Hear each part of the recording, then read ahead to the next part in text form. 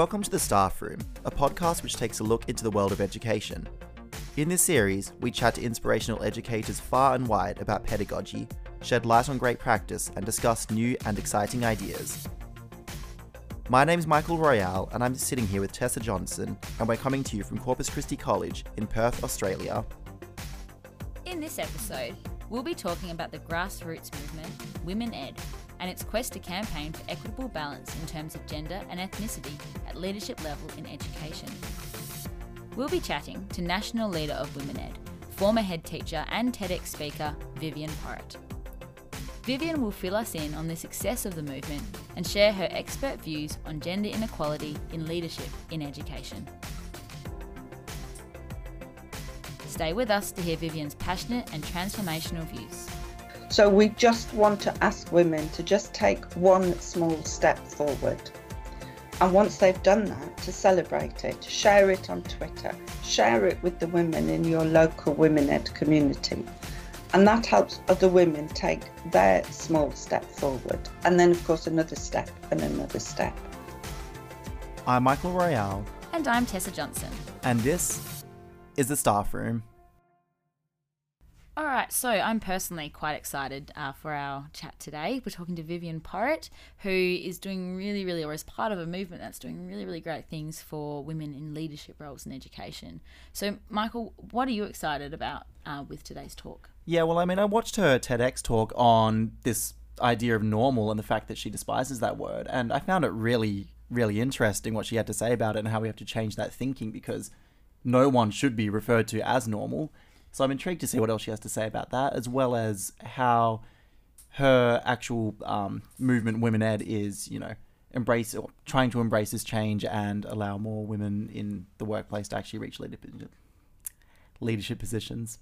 Yeah, and it's all about equity, isn't it? Like, it's all about, finding equality. And when you mention normal, I'm sure she'll explain that a little more. But that's looking at potentially people with disabilities. But I'm personally really excited to hear about what WomenEd is doing for women, because I think women in education, there are so many women in education. We think of a school, we think of a primary school, the staff are quite often dominated by women. But it seems that more often than not, leadership roles are male-dominated. And I think back to when I was in primary school, and now I think to when my parents were in primary school, and then I think to myself now as a high school teacher, and it's just remained the same. And so I'm really intrigued to hear about what WomenEd are actually doing to try and shift this movement, because it's something that hasn't changed, and we've come so far in gender equality, but we haven't reached equality yet. And I think I'm quite excited to hear what she's got to say. Yeah, definitely. Let's get into it, shall we? Yeah, let's do it.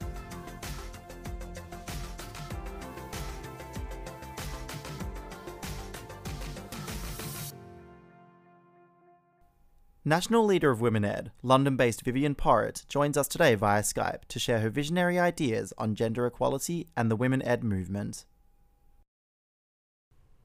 So, welcome to the show, Vivienne, and we're really grateful for your time this morning. Firstly, can you tell our listeners a little bit about yourself? A little bit about myself. I was an English drama teacher, then a head teacher, then I worked for a university, and now I work for myself. And I also do quite a bit of education voluntary work for WomenEd and the Chartered College of Teaching in England. And that's actually what we're obviously here to talk to you today about, mainly. That'd be super. Great. So we might move on to the next question for the time being, because we'll come back to those a little bit later on. But we've been very inspired by your ideas on sparking change in your recent TEDx talk.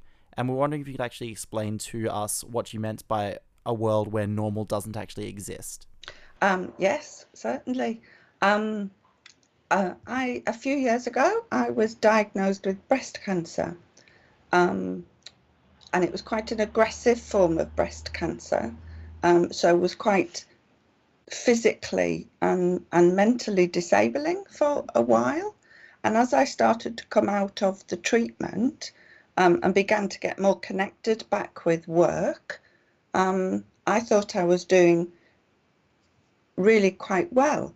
And I went into work one day and a colleague said to me, Do you know, Vivienne, you really don't look very ill at all. You look perfectly normal.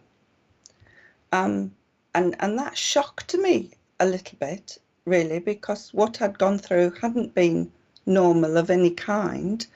And it was said with such lack of thought, really, as to what somebody in my position might be going through, that it got me wondering what we actually meant by that word normal.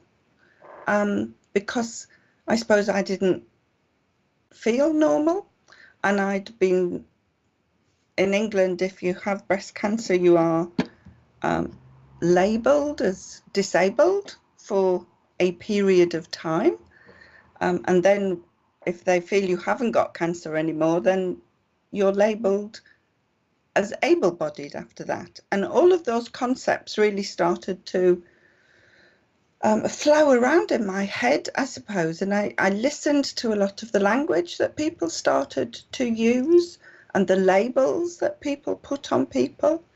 And I've always been, fairness and equity have always been really important values to me. And in lots of ways, I realised I wasn't being treated in the same way as I was prior to being labelled with a disability.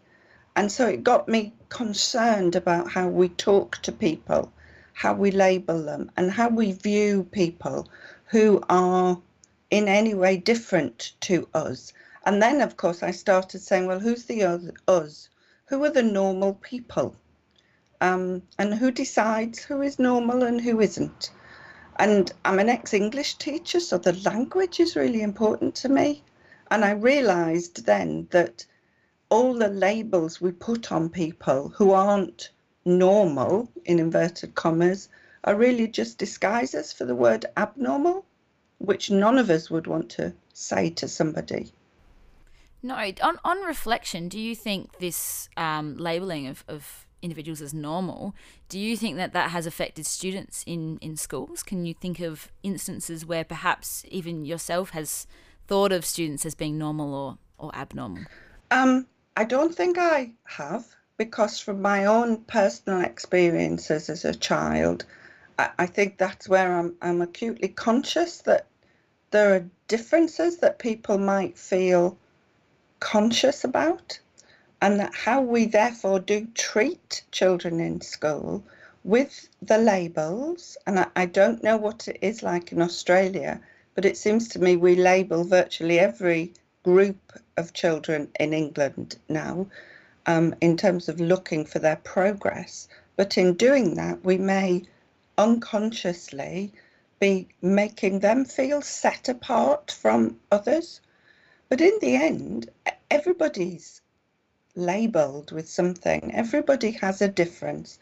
Everybody needs to be seen as a unique individual, and looked at for the value that they bring, rather the things that they can't do or aren't able to do. And how do you think is the best way to go about changing this mindset?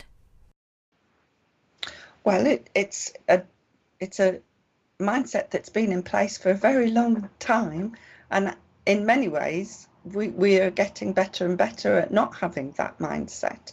But there are still so many inequities, particularly in education and also globally in terms of social expectations and possibilities, that I think it's going to take a lot of time to change. So what I started to focus on was asking people to think about their language. As an ex-English teacher, I think language reflects an ethos and a culture, and changing a language can start to change that mindset. So I want to ban the word normal. I want to ban the whole concept of normal and normality and normalizing things, and try and change that, just that one word for now, into unique individual. And in the talk, I referenced the fact that normal is a setting on a washing machine. It absolutely shouldn't be used to describe people in any way. And if we could just get that one concept discussed talked about and awareness raised over what it means to the people who, in any other words, are being described as abnormal, if we knew what that feels like for people, I think we'd all want to start changing just that one word as a start. Yeah, absolutely. Continuing on with your drive for reaching equality, we're going to talk about the WomenEd movement, because that's gained quite a lot of interest over social media over the last year or so. So can you just explain to our listeners what exactly is WomenEd and what does it set out to do? What WomenEd is a grassroots movement which aims to connect up women leaders in education across all sectors of education, as well as aspiring leaders, women who want the choice to move to a leadership career in education. We're a group of volunteers, so we all do what we do for WomenEd on top of our own day jobs. And once connected as a group and a community of WomenEd, we then want to empower and support women to have the choice to make the next step on their leadership journey, whatever that step might be. And so that can include all educators who want to think about a leadership career. So it stands for shifting the imbalance in leadership roles from the point of view of male and female, and then also from the point of view of women who, for example, in my case, who may be disabled, or LGBT women, or women with an ethnic minority, the intersectionality, because it makes it harder to be a leader with each additional label we add on to a woman. I'd imagine that's had, like, you would have faced some challenges as this has progressed. What are some of those challenges that you might have faced, especially when initially establishing the WomenEd movement? Well, I don't think we faced initial challenges because we only had quite a small aim at the beginning, which we feel we achieved very quickly. We started with a group of women who basically had a rant about the position of women in education over International Women's Day in 2015. Because we realised that women on Twitter weren't really having a voice, weren't really feeling part of the educational community on Twitter. So all we set out to do initially was connect women on Twitter and give them a voice. And we succeeded in doing that very, very quickly, and felt that a good way forward was to have a small conference. But in the end, and we were expecting 40, 50 women to want to join in that. Once we announced that, we had 400 expressions of interest of wanting to contribute to the conference. And then we realised that maybe this was a greater need than we'd realised. And a lot of women who were very quiet on Twitter or who lurked on Twitter suddenly wanted to had something to say, and they wanted it to be heard. And of course, it then grew very quickly. So it was quite easy in the beginning. And then we did start to face some challenges because we started articulating what we stood for, and what we were trying to achieve. And we got a lot of pushback from some quite vocal men on Twitter. And that gave us a taste of the fact of what sometimes happens, a little bit like that global Me Too movement has found, that you get a bit of a backlash when you start putting those challenges in. But we're always very polite. We debate helpfully. We don't get involved in any uncomfortable or unpleasant discussions, and we found that that's helped us be very clear on the data that tells us there is a problem for women in education globally, there are large gaps between men and women in education that we want to move towards addressing. We need more diversity in leadership. And all of these broad challenges are now part of the WomenEd campaign and community, with now on Twitter 23,000 followers all joining in that campaign. And I can imagine there were probably 23,000 other rants that went on as well around the world, that they just, and it's fantastic that you've taken the initiative to actually turn a rant into something very, very empowering and very inspiring and connecting as well. So you mentioned before just some data that you had that that sort of indicates that women are not given the same opportunities as men when it comes to leadership. Could you explain what some of that data might actually be? Well, I can explain the data from England very quickly and easily, and I can also do that in terms of we've gathered more international data also now, which I don't have as much at my fingertips, but is broadly similar. So the data that really started our rant, I'm not sure any other community has ever started something described as a rant in that way. But anyway, we love a good rant over here. We love a good rant on Twitter. Good. Who doesn't? And the initial data in England showed that whilst in schools, the data came from schools originally, education is a feminized workforce, with over 70% of the employees being women. In our secondary sector, our high school sector in education, while there were 68% of women were working in the sector, only 36% were head teachers. And so the proportions of that were out of all expectation. And whilst in the primary sector, with a much higher proportion of a feminized workforce, and therefore much higher proportion of head teachers, if you were a man in England and you were in the primary sector, where the numbers are much lower, you had a much greater proportion of success in becoming a head teacher.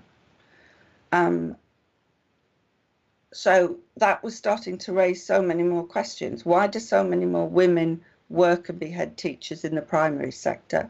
Why are men more proportionately successful in both sectors at being heads? And as we delved into the data, we found out that men become head teachers much more quickly, especially in the primary sector where there are more women. We started looking at the data for universities and colleges, and that was reflecting a similar situation of leadership at the top across education. And gradually, as some international teams began to get working on these issues with us, we realized that those proportions of a third and 2/3 in the secondary sector, the high school sectors, seem to be pretty balanced across a lot of the European countries. I don't know what the data is in Australia, but if somebody could share that with us, we would love that. And we've had data from the USA about the superintendents who lead the education system in their districts. Again, very low proportion of women at those levels. And everywhere we look, the data shows that leaders in education look like and are, in the majority, men, even though the majority of the workforce are women. Yeah, and that's quite shocking to hear. We were talking about just before this podcast how, our reflections from our primary schools and such, it did seem to be mostly men in those leadership positions, but to hear that, almost 70% of women, wow, that's really quite shocking. And I would imagine, to be honest, it would be quite similar in Australia. And as I say, we're finding that in all other international areas. I was talking to some women in India at the moment, and they're feeling that they've got a real difficult problem with that. And there's a couple of reasons for that problem. for why we need to do something about it. And again, that's back to my points about fairness and equity. Any education organisation in its own mission statement or its own values will have words such as equity, equality, fairness, social justice, moral purpose. Those words will be spread around somewhere. And yet, it's quite clear that there isn't equity for their own staff. And as you have gathered, I can't cope with that. That's wrong. It's not fair. And we need to do something about it. We also need to do something about it for the students in education, because as far as they are concerned, and this starts at a very young age, research has showed that children from as young as 6, if you ask them to describe a head teacher, they'll draw a picture of a man.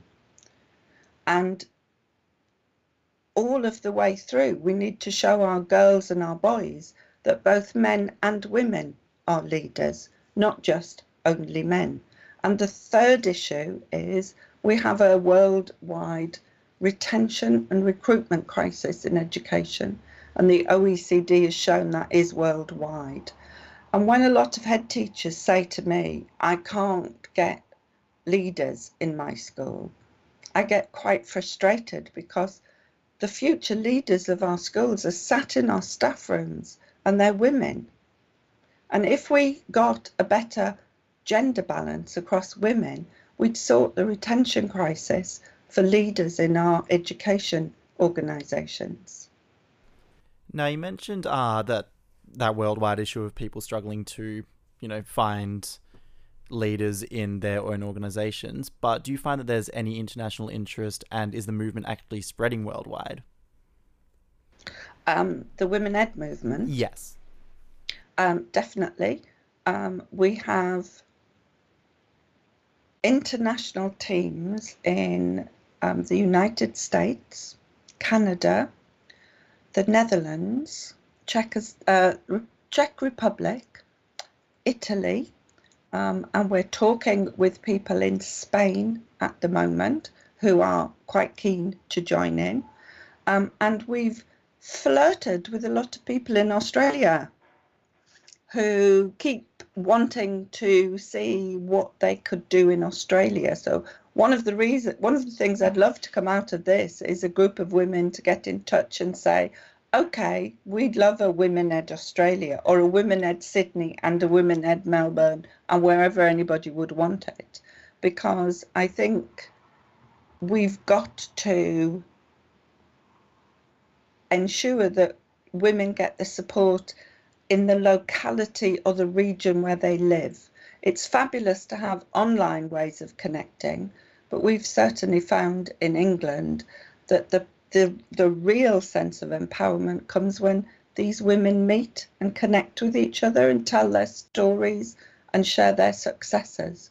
We've learnt that women respond very powerfully to role models, and we want women to meet other female role models, and we want women to be role models themselves for the future generation of educators and for the students that they serve. So you mentioned some of their successes and sharing them. Do you have some examples of success stories that you could share with us? Yes, most of them will be connected to England, but I can bring some success stories from some of our other teams across the globe. We track some individual women's journeys so that we can actually eventually show a from here to here. So from an unconference we had in London nearly 3 years ago, we had a primary teacher who was all fired up by the end of the unconference, and she pledged to be 10% braver, which is our mantra and which helps women move forward. A month later, she applied for a job as a senior leader in a primary school, and she was successful. And she's been making waves in that job for the last 18 months. She's now been successful in being accepted onto what we call in England the National Professional Qualification for Headship. So that means she knows she's on her journey to becoming a head teacher. And in 18 months' time, we hope she'd be applying for those posts. So that's not an overnight success story, but it's a real success story, which is building a career pathway through levels of leadership. And on top of that, she also applied and became one of our WomenEd London team who connect and support women up across London. So as well as the support she's received, she's paying it back. And that's what we really like to see. We've had umpteen examples of people achieving promotion or achieving a new role in their school. And we have a way that people can look those success stories up if they're on Twitter and they engage with Twitter. And I can explain that if that's helpful. Yeah, well, you mentioned that that she did become a team leader, and we know that your team is made up of what you call national leaders. So yeah, could you just explain their role a little bit? They're the core team really, and we're probably on the verge of changing the language to reflect more the fact that we're now a global movement. So as I said, when we set out and had regional teams, it never occurred to us it would go outside of England. So then people in Scotland and Wales wanted to join in. So we thought, okay, the UK, the United Kingdom. Never occurred to us again that people across the world would even notice what we were talking about. And now that we have these international teams, quite rightly, we're starting to think about our language, because we can't call ourselves national leaders looking after international communities. So we're probably now going to call our core team strategic leaders. So there are a small group of us, at the moment 4, and we're about to add another 2 or 3. And we have that global picture. We know what's happening in each of the teams in England and across the world, because we're all connected to 2 or 3 of those teams. We support those teams and we listen to what they are saying the women in their network needs, and we feed that in across other networks. And we also, as strategic leaders, connect and build other partnerships, which we then partnerships that will then support the other teams around the world. Now, obviously, as a leader yourself, what advice would you give to new female teachers who are aspiring to lead in the future?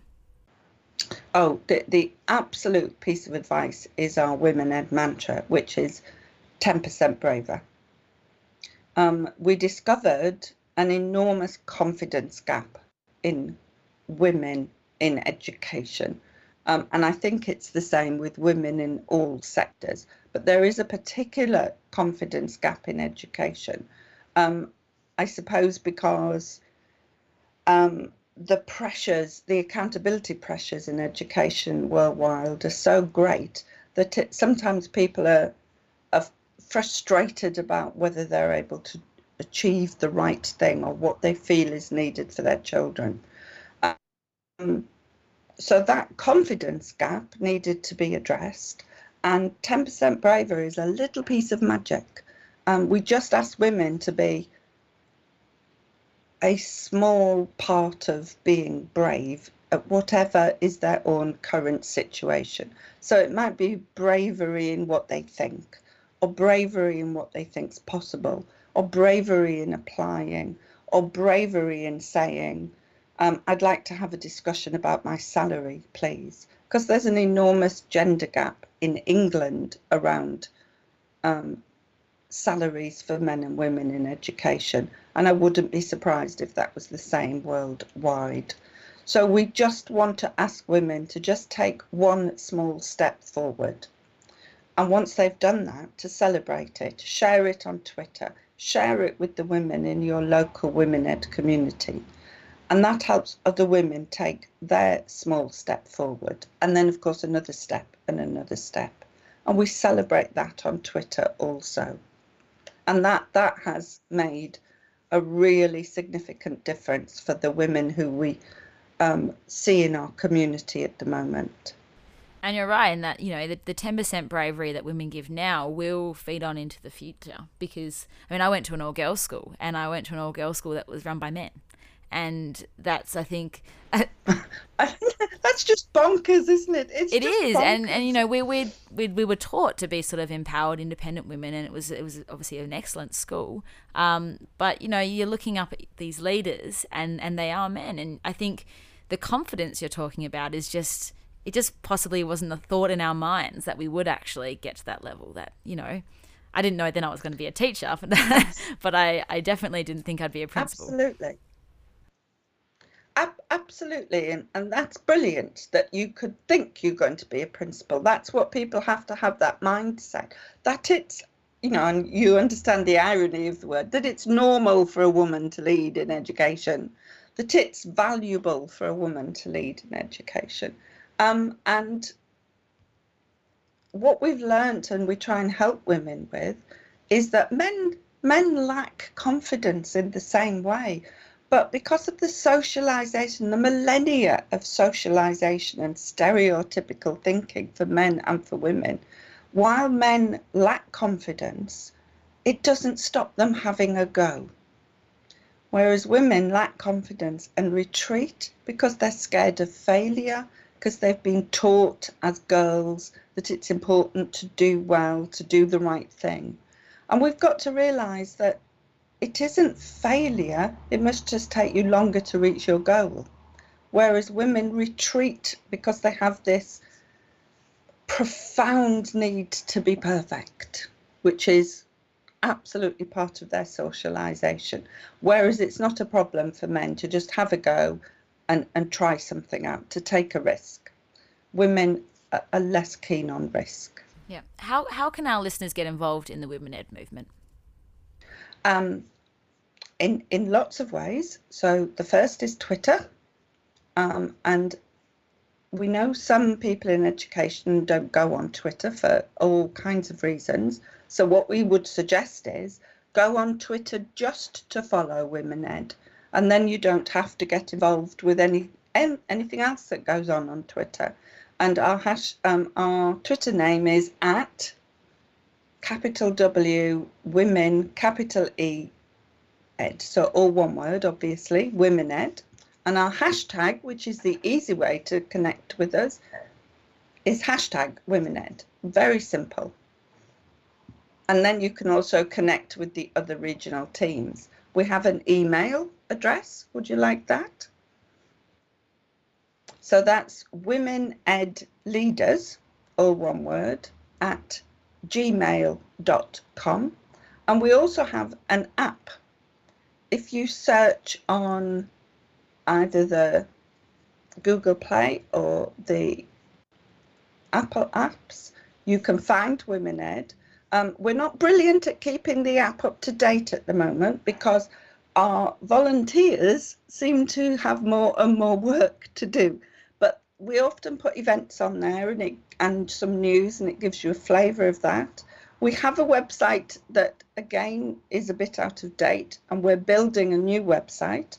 So when that is available, it will be womened.org, as simple as that. We're on Facebook, Women Ed Leaders. I think those are the main ways you can connect. And we have a blog. So if you search WomenEd blog WordPress, our blog will come up, and you can connect in that way by reading blogs and writing blogs. All right, great. And we also hear that you have a newsletter as well. We do have a newsletter, which again is on Twitter. And that's a MailChimp newsletter, so that's not as easy to give a link for that. But we have quite a few newsletters coming out at the moment because we've got a lot of really exciting things happening. And if you're on Twitter, you'll see the newsletter.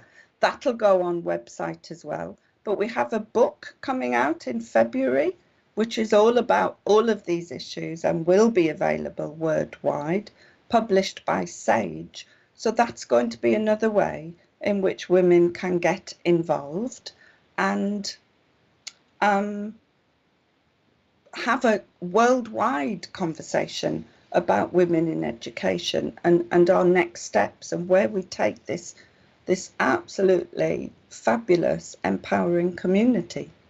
Fantastic. Well, thank you so much for talking to us, Vivienne. It's really, really inspiring to hear how, a rant can turn into this grassroots movement that can turn into, you've got your own app and you're about to have your own book as well. So a really, really inspiring sort of team movement story, but also doing really, really great things for equality, not just for women, but as you said as well, for people who are disabled, the LGBTQ community.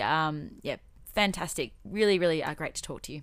Thank you, and lovely to talk with you. Thank you very much. And we hope you enjoy the rest of your day over in the UK. Thank you very much, and good evening to you. We're on our last day of school today, so we're about to head home for 6 weeks. Well, have a fabulous Christmas holiday. Thank you very much. And enjoy the lovely weather for you. Yeah, and you hopefully enjoy some snow. Thank you very much. Thanks. Thank you. Have a good one. All right, Tess, so we've just talked to Vivienne and she had some amazing things to say. What were the biggest takeaways that you found? I think just the whole process of where this WomenEd movement has come from and how quickly it's spread. Obviously, I was shocked to hear that data. I was shocked to hear how many women are in the education system, yet so few leaders. But I love as well, and I'm so inspired by the way that this did just start as a rant, and how Twitter and social media has made that grow exponentially. And I'm hoping that we will see this continued growth in WomenEd, because it is an issue, and it isn't an issue that we address that much. Women who campaign for women in leadership are often labelled as, man haters, and, feminist has all these dirty connotations to them. But it's really nice to see this peaceful, this polite, as she said, movement. Just excited, really excited for what may come out of that. How about you, Michael? Yeah, definitely. I'm just going on what you're saying as well. It's really nice to know that they're not, buying into the amount of trolls that would be, circulating on Twitter and the likes. It's ridiculous, isn't it? Oh, it's disgusting. You sort of think, even kids, even some of the students, you mention feminism and they sort of roll their eyes and you think feminism is just equality. Like, How can you be an anti-feminist? Like, that's basically saying that you're for discrimination. Yeah, exactly. And yeah, it's quite amazing when you do hear students say that. And it is definitely changing that mindset around everyone's thinking, including students, like you say. Yeah, and I love that 10% bravery. So things we can do now, how that can feed on into the next generations. And it's crazy to think that, women that do go for leadership roles, that they're not just doing something for themselves, but also doing something for, the female students that may be able to, visualize themselves in a similar position. Definitely. And I thought it was quite interesting with that 10% bravery that she mentioned the fact that women are quite often lacking in confidence. And I didn't get a chance to ask, unfortunately, except I think there's also the issue that when they do have that confidence, they're kind of, for lack of a better phrase, put back in their place and labelled differently to a man that possesses confidence in such a role. And it'll be good if that sort of thinking can be changed as well. Yeah, and I'm super confident.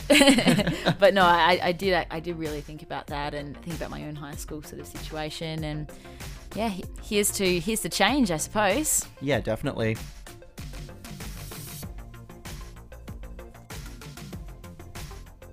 Thanks so much for listening to The Staff Room. And thanks to our guest, Vivienne Porritt.